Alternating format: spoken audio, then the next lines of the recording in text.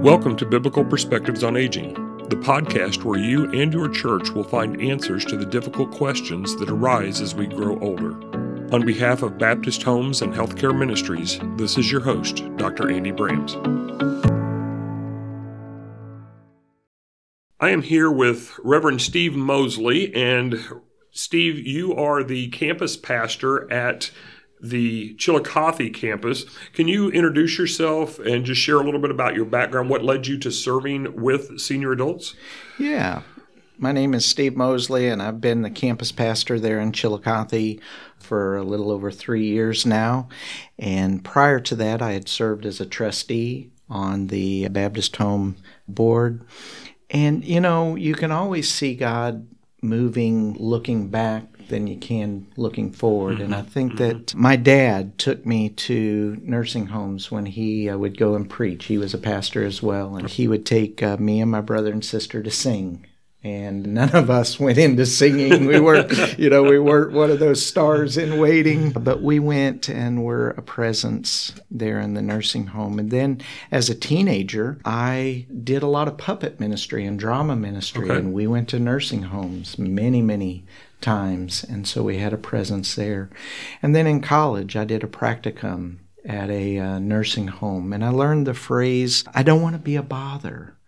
And it is remarkable how that phrase still comes up at the Baptist home today. I don't want to be a bother to anybody. And so I've always pastored churches that have been senior-dominant churches. My first full-time position was youth, children, and senior adults. Interesting combo. combo. I led senior adults, took them on a trip to Ridgecrest. And so God has always had me in the midst of senior adults, not knowing that one day I would be the campus pastor at one of the facilities.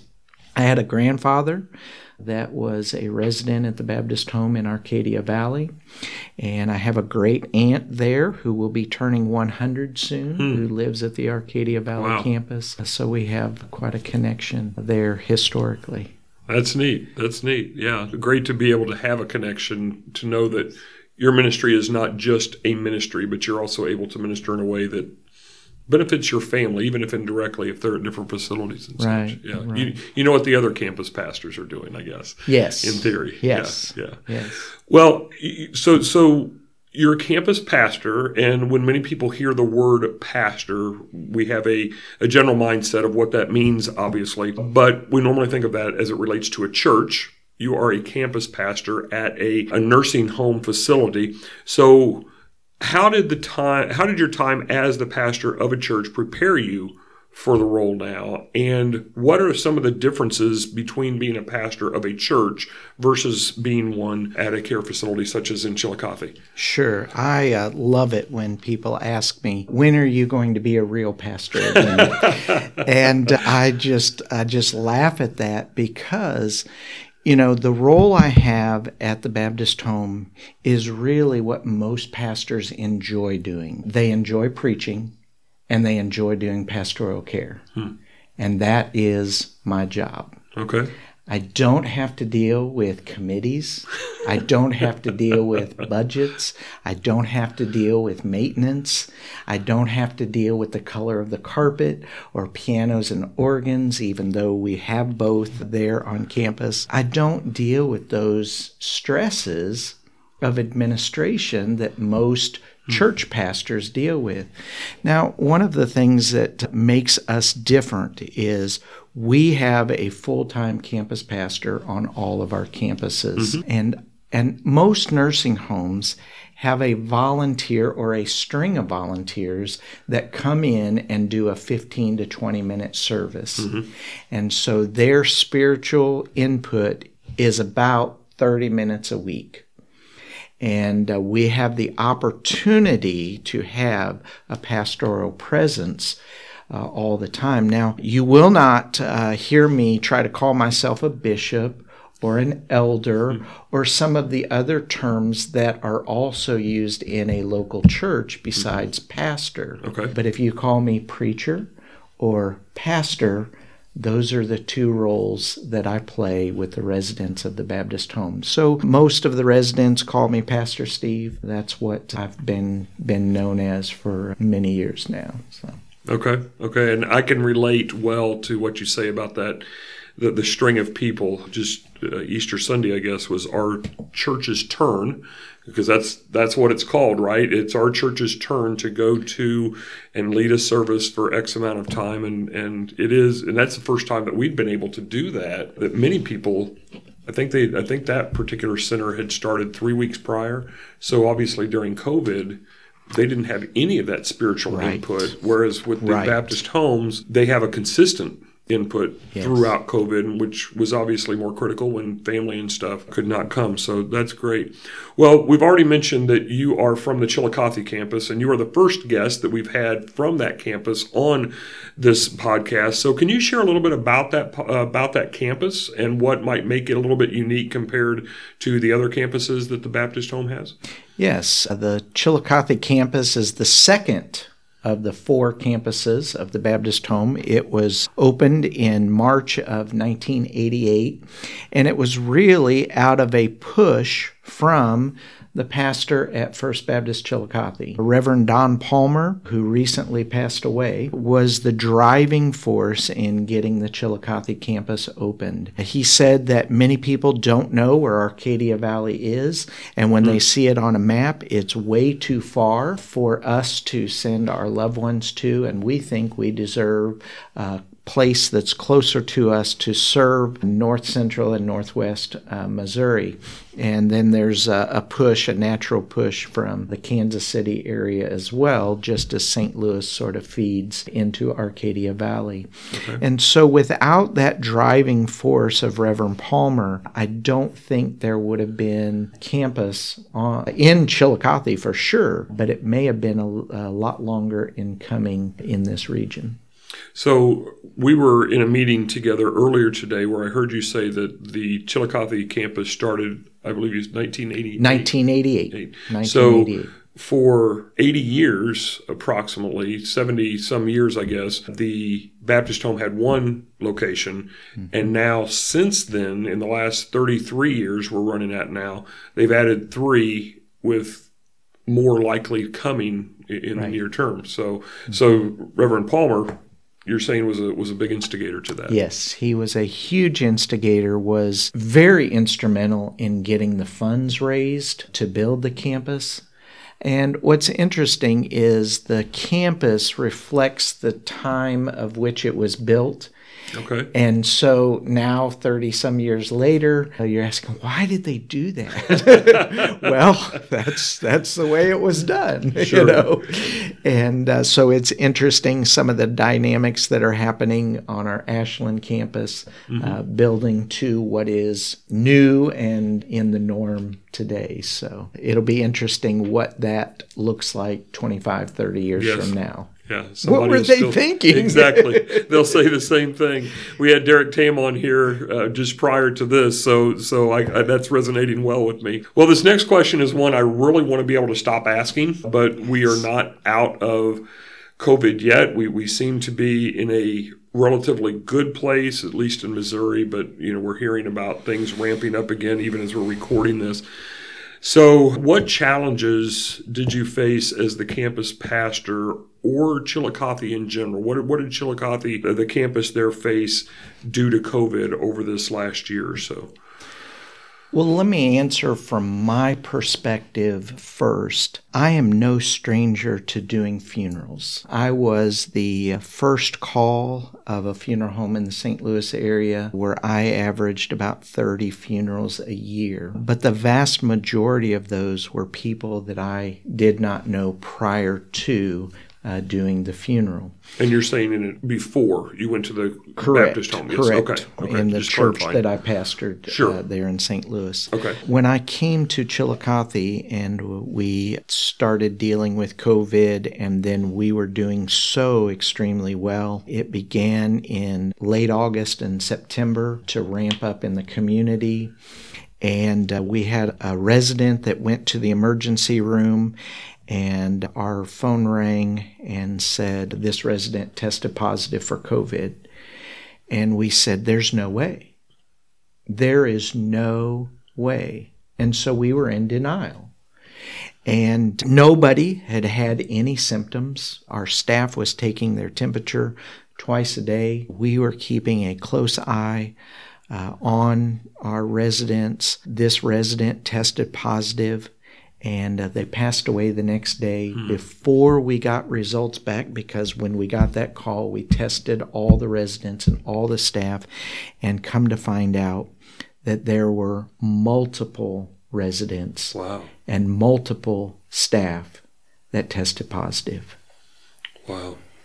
And we were devastated because we said, there's no way we are doing such a good job. And for me, after about 6 weeks, we did 12 funerals, some that were related to COVID. Well, most that were related to COVID, some that were not related to COVID. I was spent. I had never dealt with death in that manner in my entire ministry.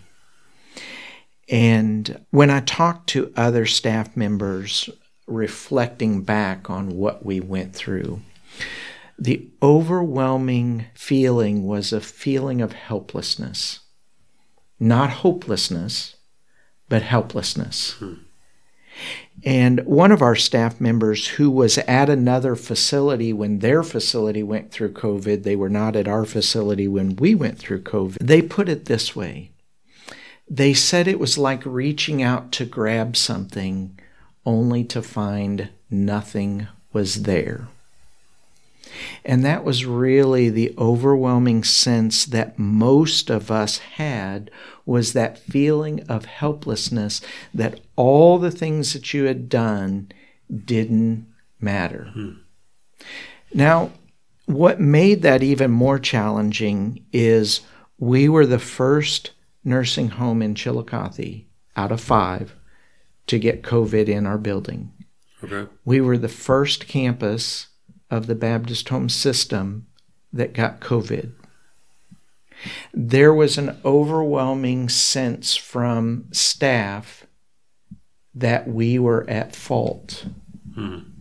When the reality is there was nothing that we could have done differently to stop it from entering our facility. It ended up that both of the other campus, I don't know how Ashland did since there's such a different dynamic right now, but I was reminded of the facility out in Washington State, first one. Yes. And they said no one did anything to help. And you know, there were people that tried to help, but there was still that feeling of helplessness, utter helplessness. Now, what helped was the fact that it wasn't hopelessness. And that made all the difference. Because there was a hope that God would bring us through that there is light at the end of the tunnel, whatever that looked like. My fear, as the church as a whole, is we really didn't handle COVID well. And my fear and concern is something's going to come later that is far worse than COVID, that we didn't learn our lessons with COVID because there was such a divisiveness of how we responded. And it shouldn't have been that way. The church should have been touting, first of all, the Great Commission and the Great Commandment. Love your neighbor as you love yourself. And the overwhelming witness of the church that I saw was we were caring for ourselves first. And I said to my pastor, I said, if I were not a Christian, I would have absolutely no interest in going to church because of there was a lot of words that I could use, But the arrogance that the church demonstrated in response to COVID. And if you did this or didn't do that, you were immediately put into a camp. Yes. And you were either with them or against them. And that just shouldn't have been. And so we tried really hard at the Chillicothe campus to protect our residents. And that meant a lot of rules that we had to follow that were beyond our control. We had to quarantine people in their rooms, which was incredibly difficult. We did chapel over the intercom, and they sat in their doors. And one of the lasting images was the lady that I mentioned earlier, Betty, who was praying as chapel was getting ready to start for the first time when we were doing that. And unfortunately, we had to do that far too many months, but we've since been able to get back at meeting in person again. And so COVID has been the most challenging thing in nursing facilities, probably in most people's careers, including those who have worked at the Baptist Home. And we have a lot of people who have been there a long time. Well, and, you know, as you said, being the campus pastor, you were spent. 12 funerals, many of which were from COVID. But in one sense, there's the helplessness because there's not much you can do, but you're not alone, which brings about hope. And when I say not alone, you're with a staff, you're with an administrator who are also in this with you and may not be the pastor, but while we might not be able to determine that all of them are Christians, the likelihood is that they are, or most of them are. We can't know hearts, right? But so there's already that care and compassion that should be a part of the Christian persona. So you had help in that. As the campus pastor, you personally had help. They had help. But speak for just a moment, if you will, Steve, about in trying to overcome that helplessness and overcome that and maintain the hope. You were not only ministering to the residents, but you had to minister to the staff as well. Yes. Can you share a little bit about that dynamic during that time? And for just put this frame of reference in mind, if you remember the September-October timeframe for the audience, that was the third surge, and that was a major surge that we had in America about that time, just for context. So again, Steve, if you could just kind of share, not only, I mean, obviously you had to minister to the residents, they needed that hope, but the staff needed that hope as well. Yeah, and to be honest, the ministry that will take place because of COVID hasn't really started yet because we're still too close to the event. We're still in a stage that we don't want to talk about it. We're not ready to talk about it. And when you deal with aspects of grief, you know, you have the denial, you have the bargaining, you have the anger and the depression. We're definitely still in that anger and depression. And I'm talking big picture, and I'm talking on our campus. Okay. And I think there's a lot of things that we have yet to do. And so my role is to be a consistent messenger, that consistent messenger of hope. Because the reality is we're probably 40% believers on our staff. Oh, okay. If I were to handicap that. Okay. And so that's why the church's response was hard for me, because I was like, you're not helping me. Sure. In my context. And you know, a lot of our staff, we were divided in the way we were responding to COVID on an individual basis. It's not as big of a division with the vaccine, but there's certainly a division with the vaccine. Are you or are you not gonna take it? And in some places, you're labeled if you do or you don't. And so we still have a lot to learn regarding our response to COVID. And I think we are getting better, but it's still a long road ahead. Long road of healing that's ahead. Okay. I want to take one more offshoot from that question, if you don't mind, Steve. You mentioned talking to your own pastor. As a pastor, how helpful has it been? Again, you have an administrator, you have the people in the office that are administrative in nature for the Baptist home, but that presumably are Christian as well. But having your own caretaker, so to speak, that pastor that shepherds you, that leads you, that provides care for you, how have you drawn strength from that? Because he was going through similar challenges from a church perspective. And like you said, some churches handled it better than others. Obviously, I don't know about your church specifically, but he's dealing with that. And yet you needed him as a pastor for him to be your pastor in that sense too. How did that sustain you, provide hope for you? How did you use that to then carry that forward, or carry that downstream, I should say? Yeah, again, that's a work in progress, because we had to be cut off from the community, from the church, to protect our residents. So when others were choosing to go back, we weren't in the place where we could yet. And then, frankly, when I went back and most people were not wearing a mask, I could not in good conscience say, this is a place that I can safely be in order to protect our residents. And so Rob was not a help pastorally from that standpoint. He was a help to me as a friend. And Rob and I have been friends for many years prior to him being my pastor.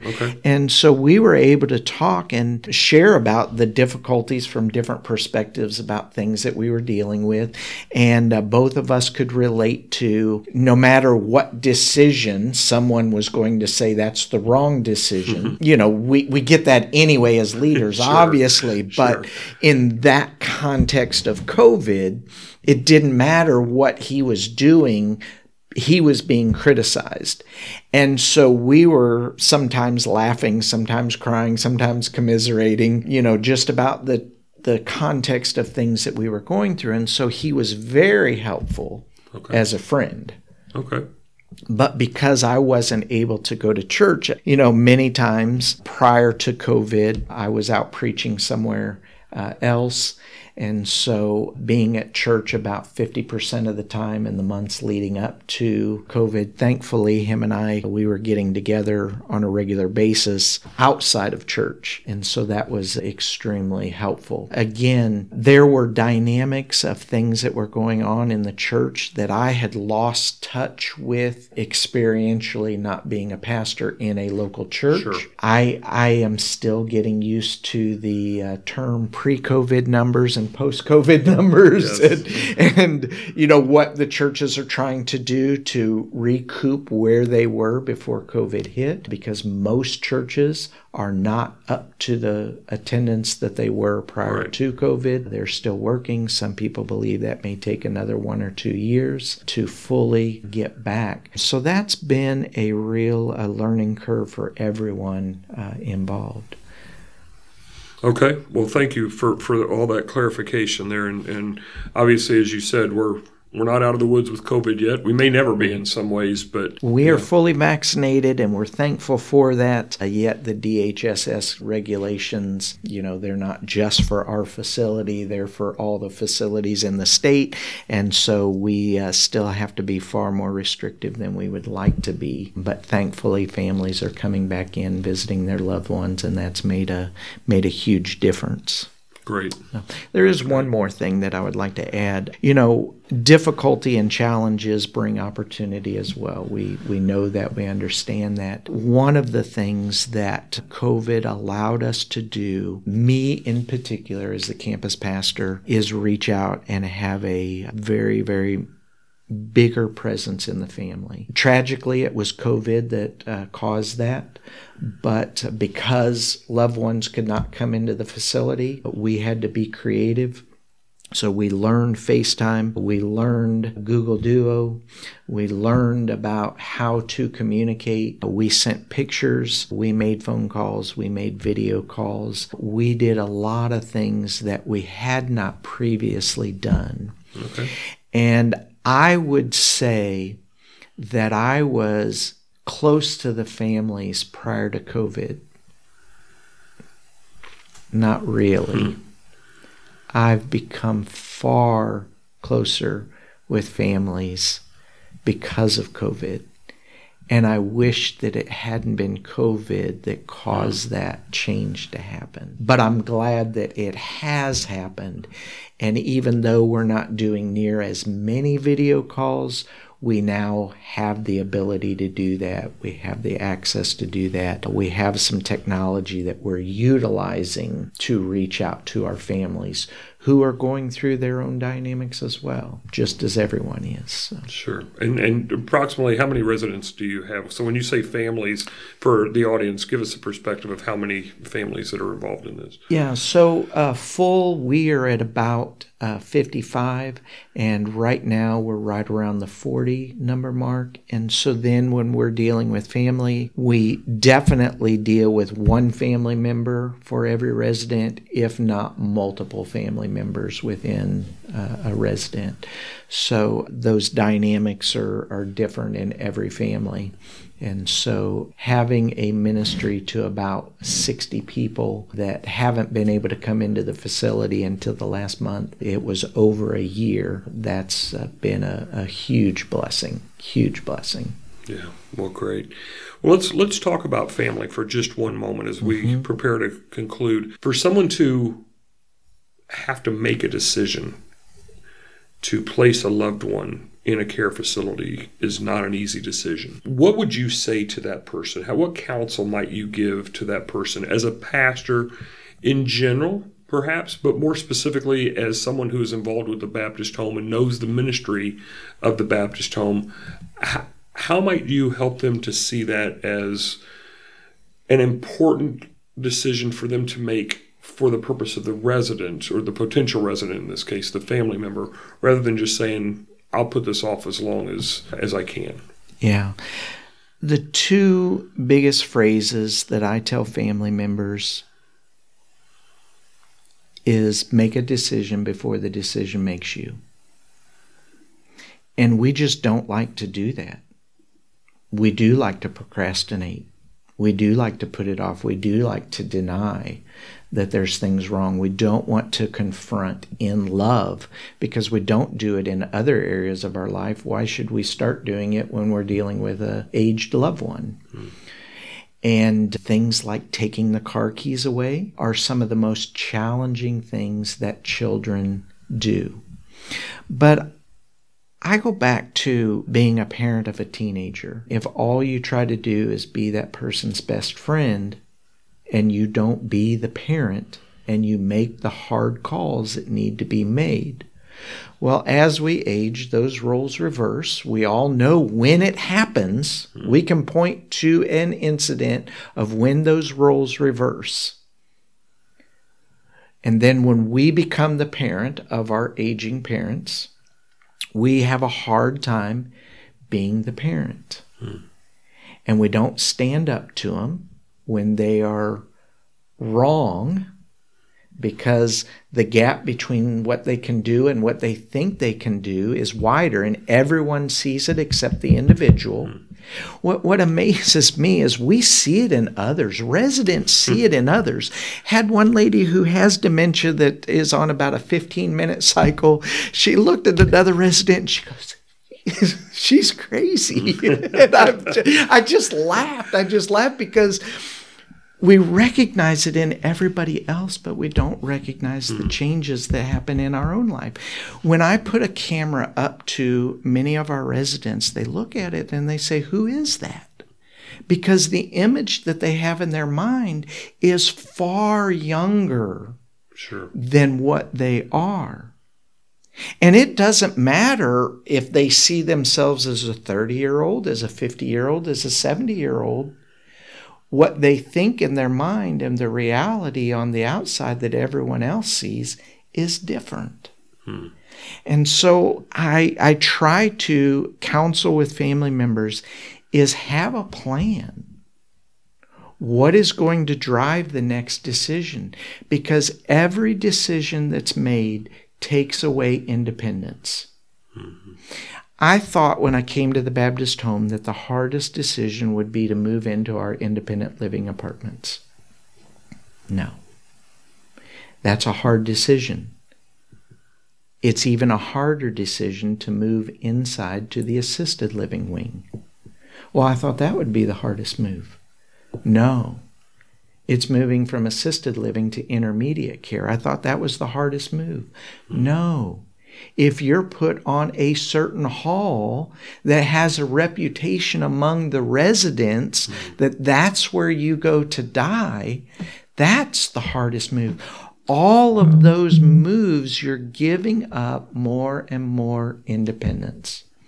And so when residents have certain behaviors, it's because they're fighting for every ounce of independence, and the only time that they can get someone's attention is by acting out in a certain way. And if you don't realize that and approach that with love and approach that as normal, all you're going to do is you're going to fight. And I see children who are trying to care for their aging parents, either in their own home or go over and care every night. And they wear themselves out because all they end up doing is getting in an argument because they don't understand the dynamics of things that are going on. Because you can help, it's just like the marriage counselor. You can fix everybody else's marriage while your own marriage is in trouble. You can help everybody deal with their parents. You can't deal with your own parents because it's too personal. It's too personal. And the reality is, when we are dealing with our aging parents, we have to confront our own mortality as well. And the only thing that's worse than dealing with someone else's mortality is dealing with our own mortality. And so when we are confronted with the issue that our parents are not what they used to be, and we miss that, then we realize, oh, wait a second, I'm not what I used to be either. And so every stage of aging is a different dynamic of grief because we're losing something each and every time. And we frankly don't deal with loss very well at any stage of our life. Yeah, that's a good word. I in the classes I teach for young ministers, I often tell them, they'll say, well, the old people in my church don't like change. And I said, that's because they have more change in their lives than you can fathom. It's just the church is the one constant that they want to hold on to with that. So, Steve, I appreciate your words today. Is there anything else in general that you might want to share with the audience today that I haven't asked you, perhaps? I would just say speak honestly. Speak honestly with your parents. And make that decision before the decision makes you. Because too many people wait for a stroke or a heart attack or some incapacitating fall or some diagnosis of an illness that is irreversible before they ever contemplate what they might do. And because they haven't given thought to it, then they're in this struggle of what do I do? How do I do it in the midst of trying to be the caregiver? And as I've said to many, many people, if you are the loved one and the caregiver, being the loved one will always take a back seat to being the caregiver, because the caregiver is the most demanding aspect of the relationship. Now, some people do that out of love, and that's terrific. That's what we want. However, there comes a limit to where people can't do it anymore for a lot of reasons, a whole lot of reasons. And we cannot feel guilty for decisions that we've made together. Mm-hmm. Most often we feel guilty because we make those decisions in isolation. Mm. That's where the guilt comes from. Mm. Great word, Steve. How can the audience pray for you? Well, they can pray for me in dealing with the residents, the staff, and the families, but I would ask that they pray for our residents, because the isolation that they feel on any given day for a whole host of reasons is something that we cannot imagine or understand. We think we can. We think we know their pains. We think we know what they're going through. We have no idea because we're not their age. I had a conversation with one of our residents who was a pastor, and I tried to think about some of the things that he must reflect on. And when I asked him what kind of things he reflected on, and he told me, I was so off base. And it was just humbling, because the things that they go through are far different than what we think they go through. So pray for our residents. Our residents definitely need to be lifted up, because as we have on our conference room door, Psalm 71:9, David wrote that psalm in his old age, and he said, "Cast me not aside in my old age. Do not forsake me when my strength is gone." And David, who had been through so many things in his lifetime, he had been through so many people that tried to take his own life. And there he was at the end of his life, and all he wanted for God's presence to be with him. And that's what our residents are longing for. Well, Steve, thank you very much for joining us today on Biblical Perspectives of Aging. And I think that's a good word for any of us and all of us, regardless of what age, is that regardless of what's going on, regardless of how many responsibilities we have, we need to be seeking God's presence and knowing that He is with us. So thank you for your words today. Thank you for having me. Thank you for joining us for this interview today. Baptist Homes and Healthcare Ministries has provided Christ-like care to the aging since 1913. To learn more about the biblically informed resources and solutions provided by Baptist Homes and Healthcare Ministries, go to www.thebaptisthome.org. Again, www.thebaptisthome.org. You will find links to previous podcasts, a growing number of church resources, and detailed information about residential and long-term care communities. Until next time, this is your host, Dr. Andy Brams, asking you to be a voice for the aging.